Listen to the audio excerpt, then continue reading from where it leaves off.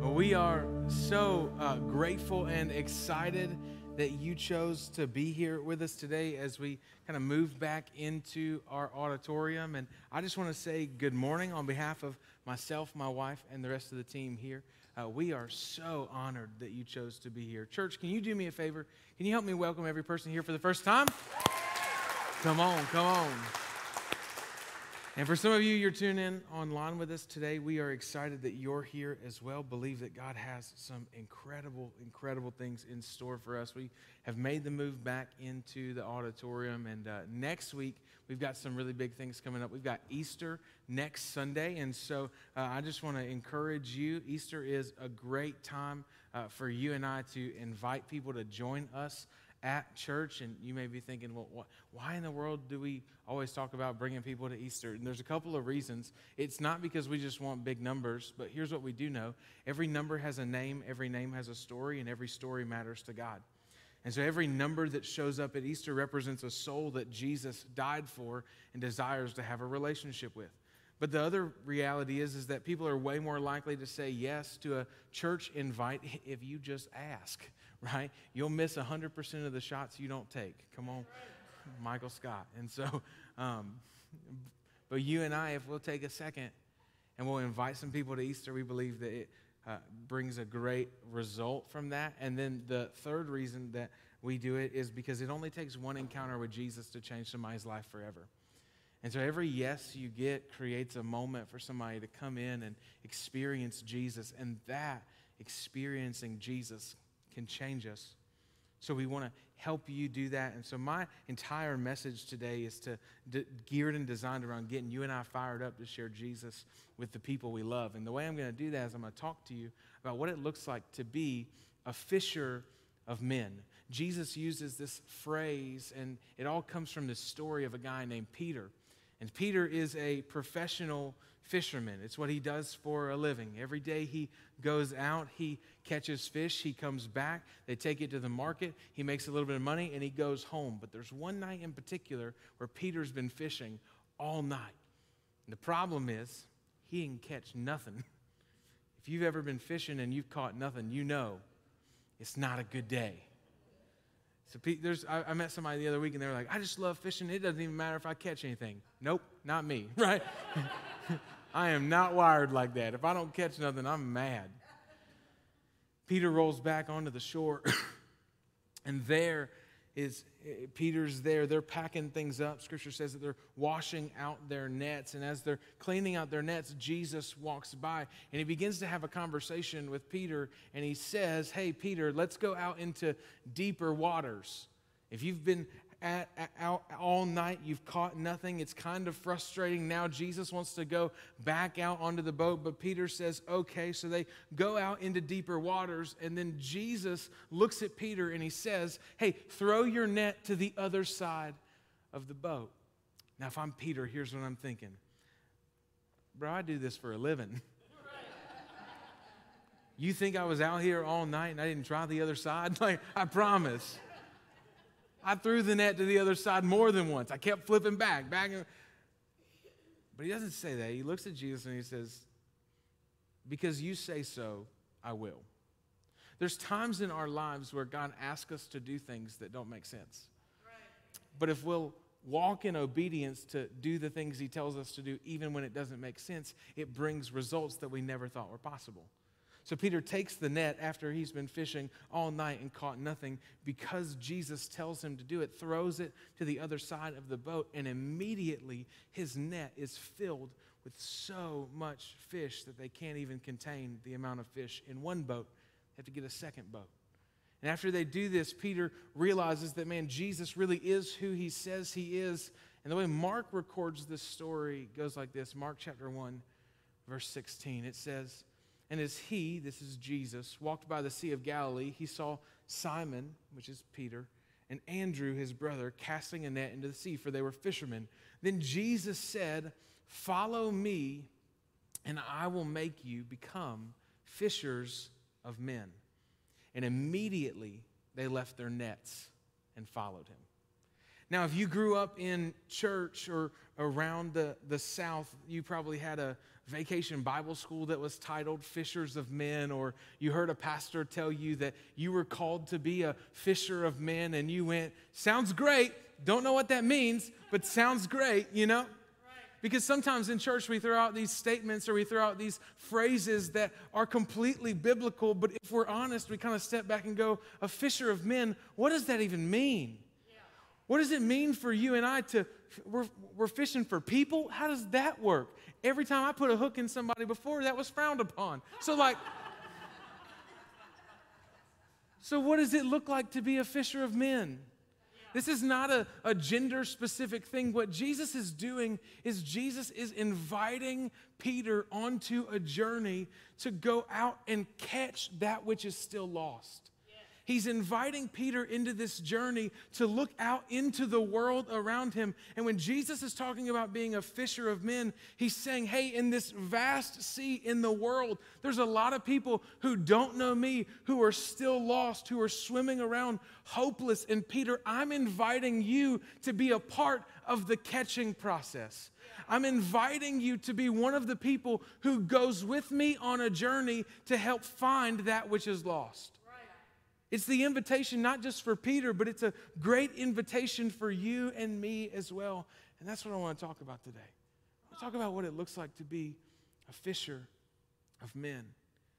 I was thinking about fishing, and I grew up around this area, and Papa always used to take us fishing at Baden Lake. Come on, how many know granddads teach fishing better than anybody?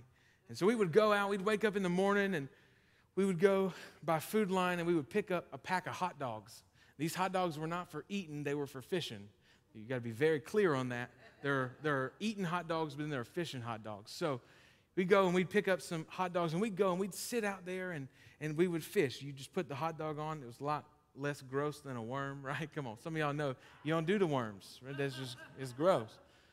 Put the hot dog on, you catch some fish. But as I got older, I noticed that his tackle box got a little more advanced. And all of a sudden, there were worms of different lengths and sizes and colors. And there were weights in there and all of these things. Here's the first thing I've got for you.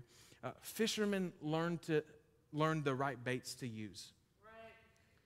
So now, if you know somebody who is a fisherman, they love to fish, you know they've got a tackle box that is full of stuff. Half of the things that are in there, they'll never use and they don't know how to use. But here's what we do know. We know that in order to catch the right fish, we got to use the right bait. Yep. And sometimes I think we overcomplicate telling people about Jesus. When we look at being fishers of men, we want to learn to share Jesus with other people, and we've made it so complicated that it's got to be this big, drawn-out process to where you've got to make sure you understand where they stand on every single issue, and we don't want to talk too much about one thing and not another because we might offend somebody. You're going to offend somebody. Sneezing in public is now offensive, right? It's never been easier to offend people. People are going to get offended. You're probably not going to say the right things all the time. But what a good fisherman learns is he learns the right kind of bait to use. And in this invitation where we're looking at a lost and broken world, there's a few things that I think we need to do. I think the first thing we need to do is identify the fish we're going after. Now, for some of us, as we think about being fisher of men, that lost person that's in your life, it might be your spouse. Maybe they don't have a relationship with Jesus. Maybe it's not your spouse. Maybe it's one of your kids who kind of grew up in the faith, but now for some reason has walked away. Maybe it's not a spouse or a kid. Maybe it's this coworker that they just get on your nerves all the time. But you know they need Jesus. And so do you, or you're going to kill them, right? Who's your fish? Who's that person that when we talk about somebody needing Jesus that immediately comes to your mind?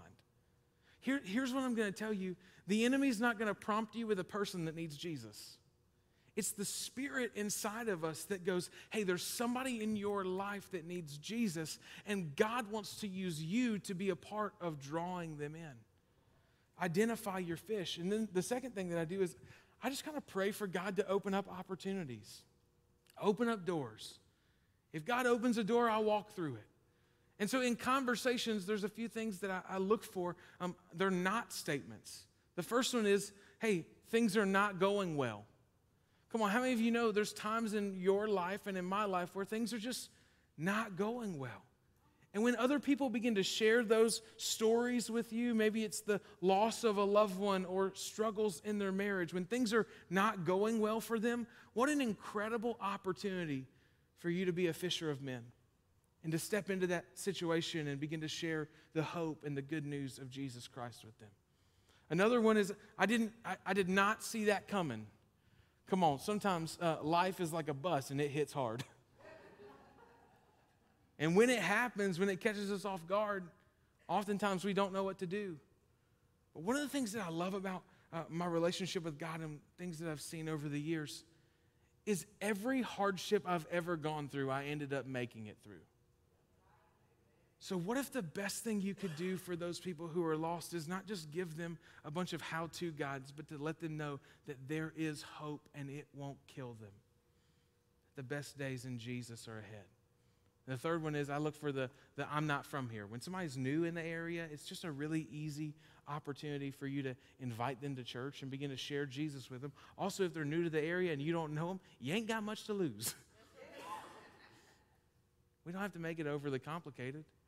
And when we begin to start having conversations with people in our world about Jesus, I think one of the biggest things that we can do when we leave those conversations is just simply ask them, how can I be praying for you? But then do it. Right. Don't just ask them how you can pray for them and then never pray for them. Don't we do that sometimes? That's just called getting inside information, right? Yeah. You just needed some gossip material for later. No, when we ask people how we can pray for them, we find out what's going on in their life, and then we take the 30 seconds, the minute, to stand there with them in that moment and just pray. You say, well, I don't know how to pray. I call it repackaging content. They say, hey, right now, my marriage is struggling. Lord, I pray for them, their marriage is struggling. It's that easy. You ain't got to make it overly complicated. You just take what they told you and you just give it to the Lord. And you do it right there with them in those moments. You start praying with people. You start praying for people. I'm telling you, it opens their heart to hearing more and more about Jesus. Psalm 78, verse 4 says, we will not hide them from our children, but we will tell the next generation the glorious deeds of the Lord, his power, and the wonders that he has done. What people really need is not a whole bunch of doctrine lectures or theology studies. They need you to be real and authentic, and they need you to simply share what God has done in your life. Because people can argue with theology, but they can't argue with your story. I tell people all the time, you don't have to believe what I believe, but here's what I know. I was stuck in a drug addiction, and I tried everything I could to get out, but it wasn't until I gave my life to Jesus that I was set free. Yeah. You can't argue with that, because I'm still standing here free today because Jesus changed my life.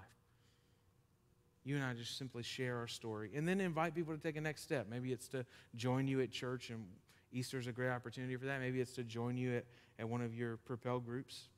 Here's the second thing. Whew, I got to run. Fishermen don't clean fish before they catch them. Right. Fishermen don't clean fish before they catch. Fish are gross, right? They're nasty. They're filthy. Fish are gross. I think sometimes the church tries to clean people before they catch them. So we try and tell people how they should live, even though they don't follow Jesus and they don't look like. The reason why they're not acting like they know God is because they don't know God. So how can we place an expectation on the way people live when they don't know Jesus? If there was a way for you and I to live like we know Jesus without Jesus, we wouldn't need Jesus. So when we look at the world around us, we don't have to tell them that they have to change the way that they live and change. Here's what we do. We invite them to Jesus. We throw the line out. We catch the fish. And then we allow God to do the cleaning. Because God doesn't clean us before he catches us. He catches us and then cleans us. He draws us in and then does this beautiful restoration work. If you've ever been fishing with somebody who doesn't like, I think of it like this. There's always that person that you take fishing that doesn't like to touch the fish at all. You know what I'm saying? Like, you go fishing, you catch the fish, it's a fun process, but once that thing gets to the shore, they're out. It's somebody else's responsibility to touch the fish, and if you're going to eat it, it's definitely going to be somebody else's responsibility to clean it. That's God's role. You don't have to clean fish, you just get to catch them. You just throw your line out there. I promise, God does a great job of cleaning fish. He doesn't need our help. So we simply throw the line out there. We create the opportunity. Because you and I, if we're not careful, we will prematurely disqualify people from God's grace, not realizing that the same grace that rescued us, they need. Sometimes when we meet Jesus or we know Jesus, we get delusional of the fact that this grace is still ever present and needed in our life. I love the hymn, Amazing Grace. Amazing grace, how sweet the sound that saved a wretch like me. I had issues. I was jacked up. I was messed up. I once was lost, but now I'm found. I was blind, but now I see. Like, the beauty of that is the recognition that you still have issues. Yeah. Stop focusing on everybody else's and deal with your own. Right. Jesus says this in Mark chapter 2, verse 17. He says, when Jesus heard this, he told them, healthy people don't need a doctor, sick people do. I have not come to call those who think they're righteous, but those who know they are sinners. I pray that Propel Church will forever be a place where you don't have to fix yourself before you come. That you don't have to clean up, get up, look right, do right before you can come in and encounter Jesus. Because the gospel is that we don't clean ourselves or fix ourselves. God does that. And here's the other thing. If you were looking for a perfect church, you ain't never going to find it. Because you showed up. I showed up too, right? But here's the truth. Church is not filled with perfect people. For some of us, we like got plugged into a church at one point, and then we got hurt or we got upset about something, and then we got like mad, and we didn't know really what was going on. Like, you dealt with people, and when you deal with people, people hurt people unintentionally sometimes. Yeah. People aren't perfect. But this is a church filled with imperfect people that realize they need a perfect God to step in and to change them from the inside out. Here's the third thing. Fishermen have a passion for the fish. Fishermen have a passion for the fish. So when I go fishing, I've been fishing with people before, and sometimes, you catch fish, and that's called dinner, right? And when it's dinner, your goal is, after you catch the fish, to put it in an environment where it can stay safe until ultimately you get ready to eat it. But if you're not doing that, what you're doing is you're going to catch the fish and you're going to release it. When you catch the fish and release it, you take the fish out of the water as gracefully as you can. You take the hook out of his mouth. You snag a picture, right? Because if you don't take a picture, you never caught a fish. And then after, you try and release it back into the water as gracefully as possible.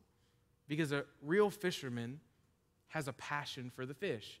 He doesn't desire to see the fish suffer. He doesn't desire to see the fish in pain. He wants to protect and value the beauty of creation that's there. These fish that are in this bowl were designed intentionally and strategically to thrive in a specific environment. Right. Inside the water, the fish are able to swim around. They're able to do their purpose. They're able to eat and kind of enjoy life. Now, they may want a bigger fish bowl. I don't speak fish, so I haven't had that much of an interaction with them so far. But here's what I do know. The moment you take the fish out of the water, he's no longer thriving. Right. The moment that the fish comes out of water, he actually begins to suffocate.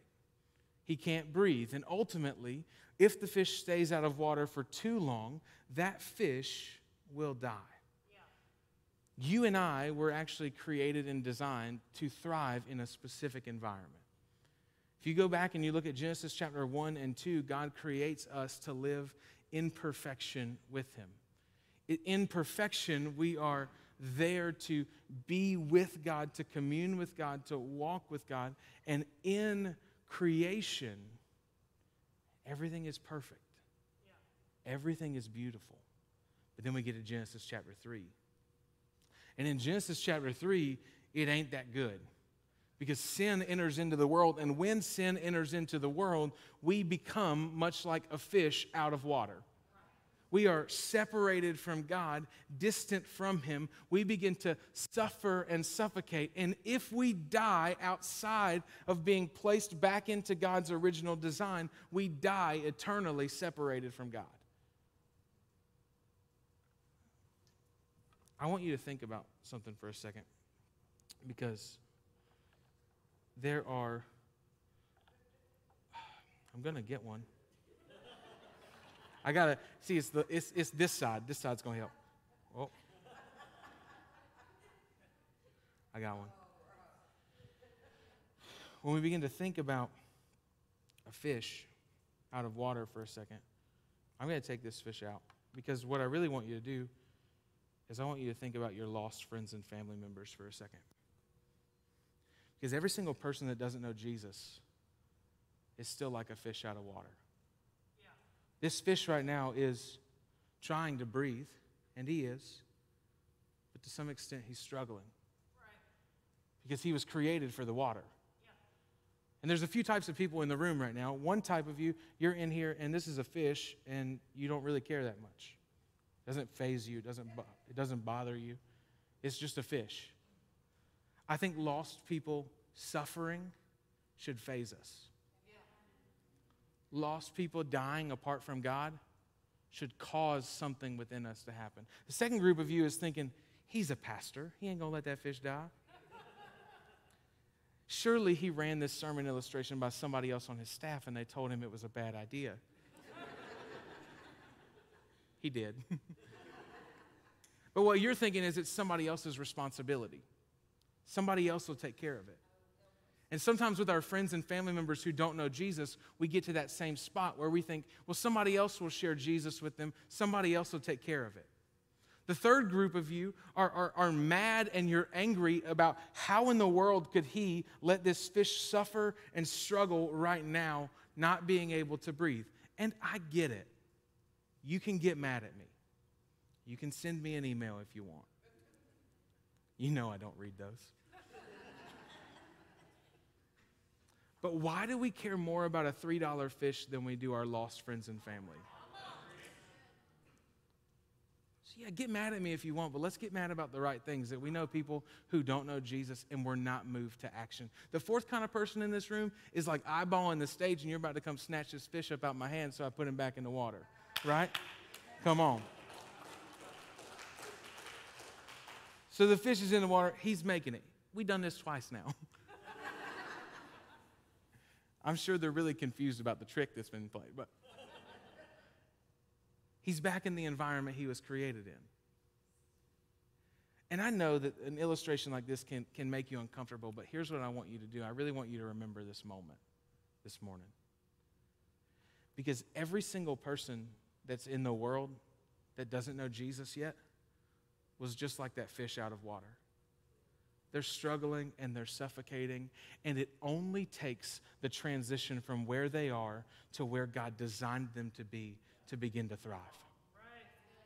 And this journey that God is inviting you and I on is to help people cross from the place of death into this place of life. And the only thing that we have to do is actually be willing to be passionate about what Jesus is passionate about. And what Jesus is passionate about is lost people. If you were that person today that you weren't fazed or affected by all, I'm just going to tell you, it's going to be really hard to have a relationship with somebody and not care about what they care about. When we have a relationship with God, we begin to care about what He cares about, and He cares about lost people. If we're here and we think that it's somebody else's responsibility, I'm going to tell you, it's not a pastor's responsibility or a church's responsibility to share Jesus with your friends and family. I'm not saying we don't do it, but my responsibility, if you go look in Scripture, is to equip saints for ministry, which means my job is to get you ready to be the hands and feet of Jesus in the world. So we create environments where people can come in and they can meet Jesus, and it's incredible. And I promise you, we try and make church not weird and kooky and all that stuff. But let me just say, you have a responsibility, if you're a follower of Jesus, to share Jesus with your friends and family, because you have platform and influence in their life that I will never have. God strategically placed you in their life. Paul says it like this in Romans chapter 9. He says, with Christ as my witness, I speak with utter truthfulness. My conscience and the Holy Spirit will confirm it. My heart is filled with bitter sorrow and unending grief for my people, my Jewish brothers and sisters. I would be willing to be forever cursed and cut off from Christ if that would save them. Think about that for a moment. As you begin to think about your friends and family members that don't know Jesus, are you burdened for those people like Paul is in this moment? And it's not a comparison to say, well, if you don't feel like Paul, you're not doing it right. That's not what I'm saying. Here's what Paul is saying. Paul is saying, I'm willing to sacrifice every single thing in my life if it means that lost people can meet Jesus. Like, I'm willing to risk my time if it means that lost people can meet Jesus. I'm willing to risk my talents and use my giftings. I'm willing to give financial resources if it means that lost people can meet Jesus. And hey, I'm even willing to risk my reputation if it means that people can meet Jesus. Some of us care so much about what other people think about us and the way that we live. And I'm telling you, when you stand before God, none of it's going to matter.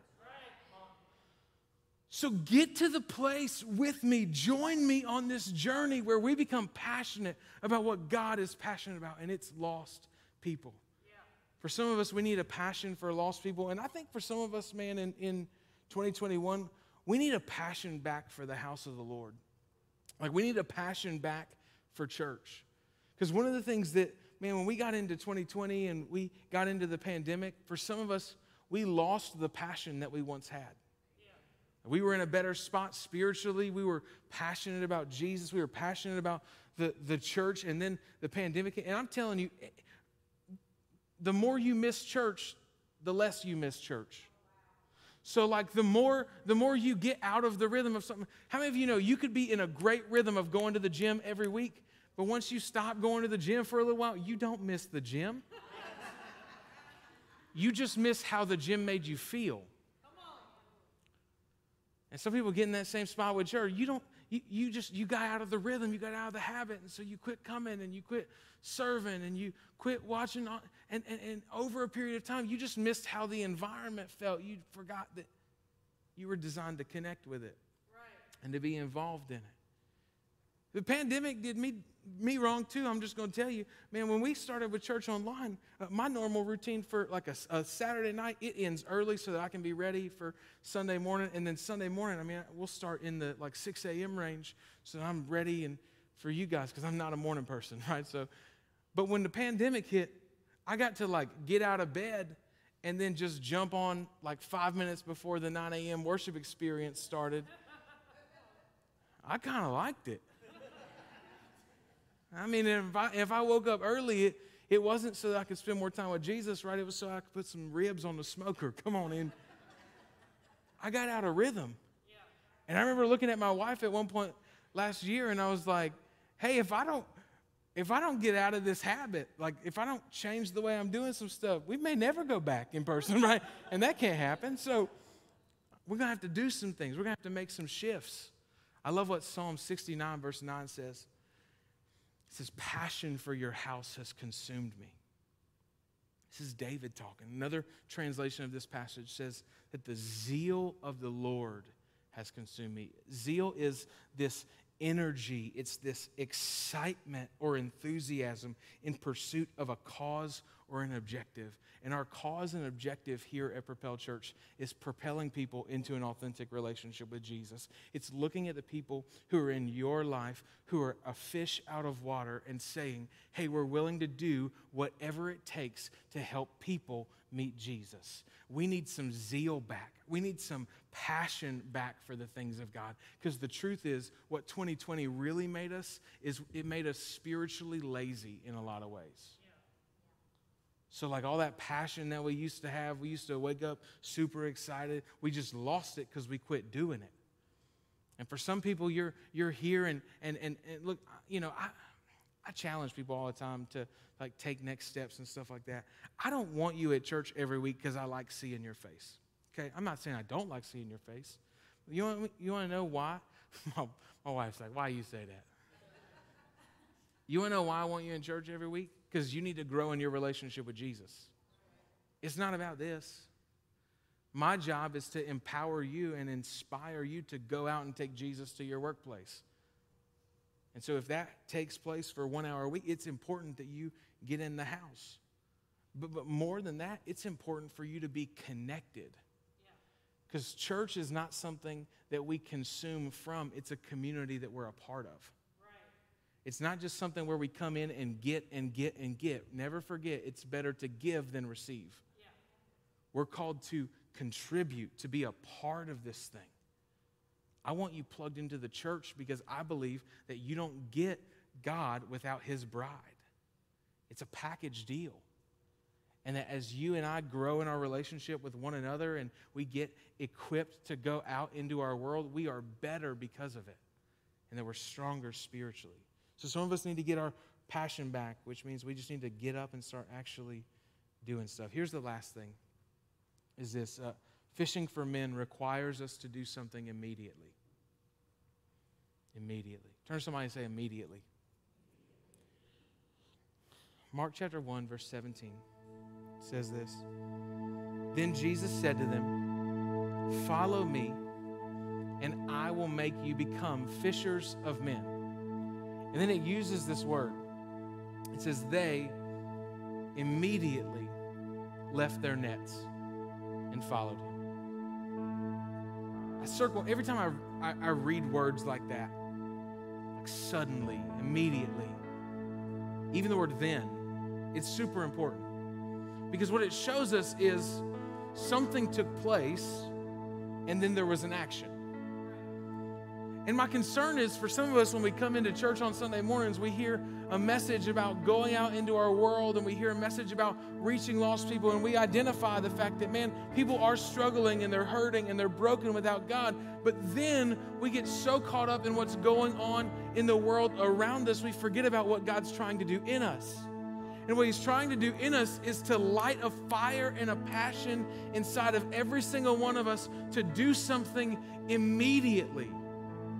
To like get up and take the things you learn and take the things you hear and not just sit on it for a week. And I think you can meditate on it, but if you don't do something with it, you have information but no transformation. But once you and I begin to take the words of God seriously and really begin to share Jesus with our friends and family members, I believe that it starts to change us from the inside out. That our lives become different because we're actually walking in the purpose that God has designed every single one of us for. If you're here today and you're a follower of Jesus, here's what I want you to know. Your ticket in heaven is already punched. So the rest of your life is spent helping every single person punch their ticket as well. Helping every single person meet Jesus. You say, well, how does that work? In your workplace, you help people meet Jesus. How do I do that? Stop being a jerk all the time. Actually love people. Not that conditional kind of love where it's, if they don't love me or do what I want them to do, then I don't love them. That's not how God loves us. Praise God. What would it look like for you to actually give grace to people? To speak life over people? Being a fisher of men is not overly complicated. What it means is you and I get serious and passionate about what God is passionate about. And the truth is, outside the walls of this church, in our community, in Mount Pleasant and the surrounding areas, there are thousands upon thousands of people who don't yet know Jesus. And until every single person proclaims that He is the King of Kings and the Lord of Lords, we are not finished and we are not done. So this week, I want you to think of that one person. Maybe it's more than one person. Maybe it is that spouse, or maybe it's that coworker. Maybe it's that person that you work with, that person at your gym or that you see at the gas station every day. I don't know who that person is, but here's what I do know. There's somebody that's on your mind that you know that needs Jesus.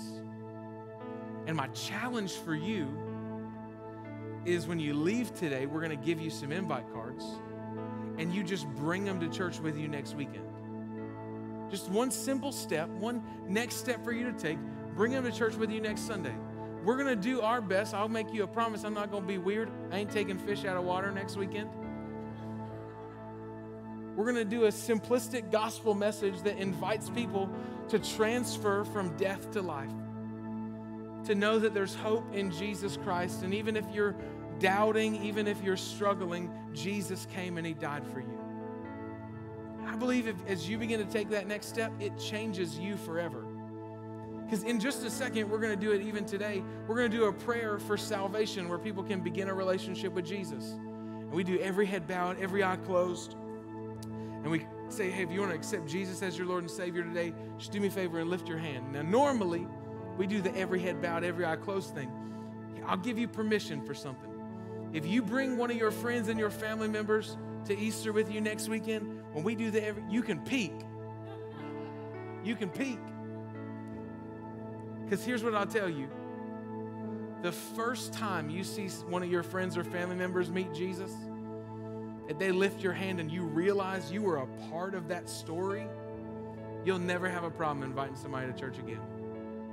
God will ignite a passion within you so fast as you begin to realize that we have been invited into such a beautiful invitation to partner with God.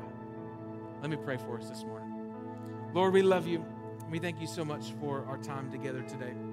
Right now, I want to pray for boldness over every single person in this room. God, that you would instill in us a passion to be passionate about what you're passionate about, which is lost people. That we would leverage every single thing in our lives to helping people encounter you. And for those of you who are in here today and you don't have a relationship with Jesus, you're like that fish out of water. Here's the good news of the gospel. Jesus Christ came so that you didn't have to suffer or suffocate, but that so you could be brought back into the environment that you were created to thrive. And maybe you feel God right now tugging on your heart, and you know that you don't have a relationship with him, but you need one today. Would you just lift your hand for a moment and say, hey, that's me. Here's what we're going to do, church. Nobody prays alone. We all pray together. Will you say this out loud with me? Dear Jesus, today I give you my life. I place my hope and trust in you. Thank you for dying in my place so that I could have new life. In Jesus' name, amen.